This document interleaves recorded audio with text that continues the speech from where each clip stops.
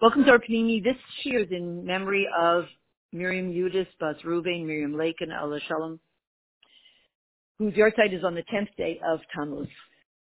So as we're approaching Yud Beis, Yud Gimel Tammuz, for us it's a day of Geula, but it's a sad, happy, it's a bittersweet time. So here's the question. How do we switch everything over from Galus to Geula, both personally and globally and historically? Are there certain steps that we see happening? And one of the things we see is that when Galus is turned to Geula within time, then we're already on the path. Because up in the heavenly realms, there always has been Geula, there is Geula. When Shabbat the Tammuz came along, which we're approaching next week, it remained a Geula up above in the heavenly realms, but down here it came down as a Churban. So that's often the case. So with Yud Beis Yud Gimel Tammuz, or with this idea of Geula, we're talking about Galus being stuck down here in the world. And the world, by definition, is made up of two things, time and space. So when time is changed from Galus to Geula, then we're halfway there to changing the whole Galus to Geula. So this month used to be known as, not called officially, known as the month of Galus. And for a very simple reason. It begins the 3 weeks. The main day of the month of Tammuz was always the 17th of Tammuz. The luchos were broken, begins the 3rd week, the 3 weeks. The 3 weeks are all about the destruction of the Beis HaMikdash. Destruction of the Beis HaMikdash are all about Galus. That's the way it goes. So what day, what month begins this whole dark Galus? The month of Tammuz. And that's why we have a fast day in that month. It's called Tzom Revi, the 4th fast. All the fasts are about the Galus. And because it's called Tzom Revi, or together with that, it's called Chodesh Revi. It's the 4th month. So what would it take to change around the quality of this time? What would it take to change it from Chodesh Galus to Chodesh Geula? Month of Galus to month of Geula. Obviously something very dynamic. And by the way, do we see that this is possible within Torah? We do.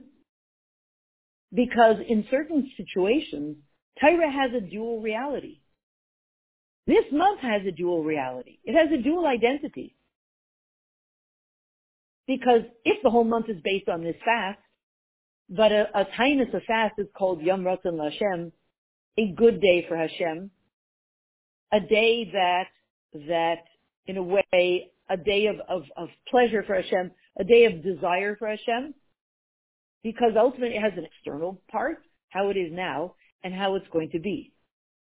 These are the days through which the Beis HaMikdash is being built, through which the whole Geula is coming in.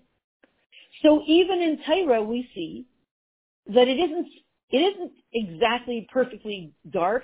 It's two different realities happening in the same day, Shabbat Tammuz, and in the same month.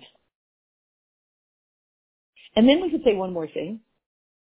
When this whole thing is finished, the 3 weeks, and the Beis HaMikdash, the Torban Beis HaMikdash, then we have a day, the 15th of Av, that kind of, fixes up a little bit the sadness of Tisha B'Av. But it comes afterwards. So first we had all the really horrific stuff, and then we have some comfort for it. Not good enough for full transformation.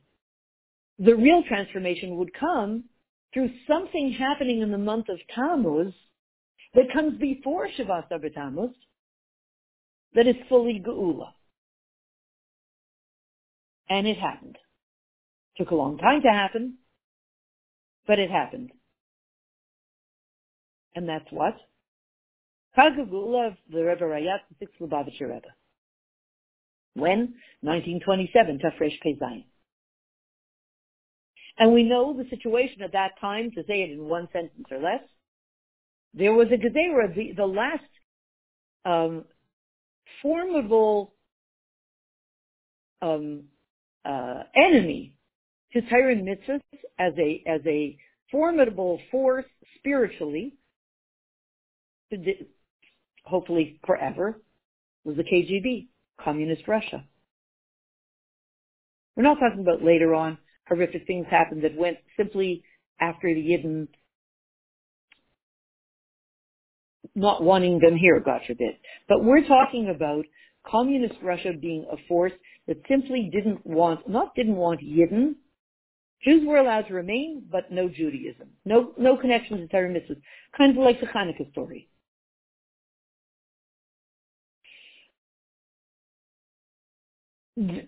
In order for them to carry out their diabolical plans, they imprisoned the Rebbe Rayach, the Frierdiker Rebbe, whom they understood was behind the spreading of Torah mitzvahs, the fearless spreading of Torah mitzvahs, teaching, opening chadarim, opening mitzvahs, etc. They knew that he was behind it. And they knew that as long as he continued to do this, Yiddishkeit would continue to thrive underground. And they wanted to be done once and for all with that. Somehow to eliminate Hashem, God forbid. So they imprisoned the Rebbe Rayach. Of course, his galus, his imprisonment, his enslavement wasn't obviously just a personal enslavement. We just said. It was the representation of we need to once and for all, they felt, somehow imprison, be rid of Torah, mitzvahs, Hashem, all of that.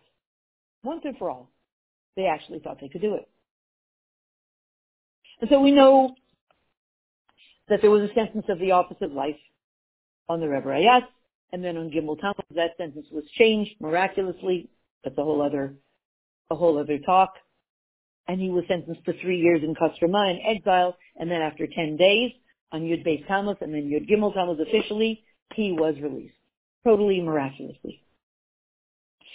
So what did he say? What did the Rebbe Rayach say? Rabbi Yosef Yitzchak Schneerson? Lo oisi bilvad kol HaKadosh Baruch Hu. I'm not the only one who was redeemed on Yud Gimel Tammuz. Not just me. This was not a personal redemption. This was not a personal geula. This is now Chag HaGeula. But it's not a personal geula. If it's a personal geula, I'll call it my personal little geula. It's not a personal geula. Lo oisi bilvad kol HaKadosh Baruch Hu b'Yud Beis Gimel Tammuz. I'm not the only one who was redeemed and who is redeemed every single year from their galus, from their darkness. But then who else? All those who love Torah, all those who cherish mitzvahs, v'chol asher b'shem Yisrael yuchuna, and all of those who don't even know that they do. They don't know that they really care about Torah or mitzvahs. They officially don't. All they know is kol asher b'shem Yisrael yuchuna. They have the name Jew, which is kind of unavoidable for them, and that's all they know. And they too, who do not identify with this, don't think they identify with this whatsoever, have a geula and had a geula then in Tafresh Pei Zayin, 1927, and have geula every single year. All Jews are redeemed. All Jews have a geula. This is a geula for the world. Well, there we go. Boom. What could have come along to transform the month of Gullus to the month of Geula? Here we have it. How do we know? This is what the Nasi Adar, the Moshe Rabbeinu of his generation, said. This was a public, global, Klal Yisrael Geula. So therefore, we want to look at that day and understand when it comes to this year. Obviously, the potential there for ultimate Geula is full. And we want to look at each and every one of our little gullises, our little darknesses, our struggles, and say, aha, days are coming when I can be redeemed from this.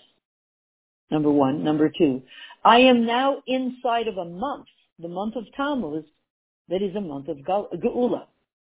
And it's a month of Geula in a way that for a very long time it certainly looked like the opposite. It looked like total darkness. And it, in truth, always was. They looked back and they found out that this Geula that came about on Yud Beis Tammuz really began on Gimel Tammuz, on the day that they thought was actually worse. Because, by the way, until then there was public pressure, governmental public pressure on the Russian government to release the Rebbe.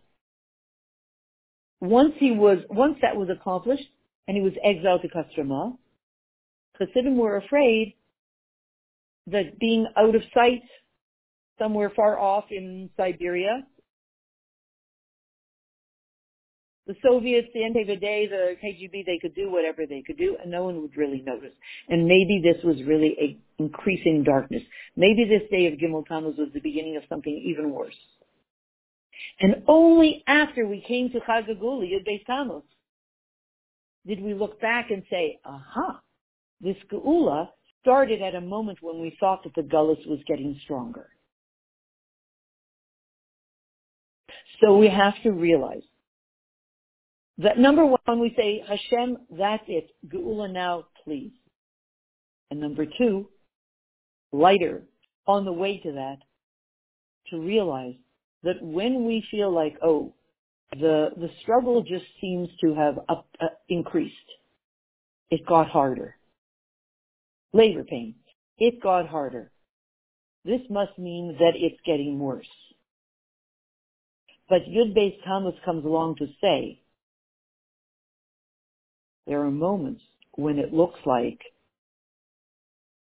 this is the beginning of the real darkness.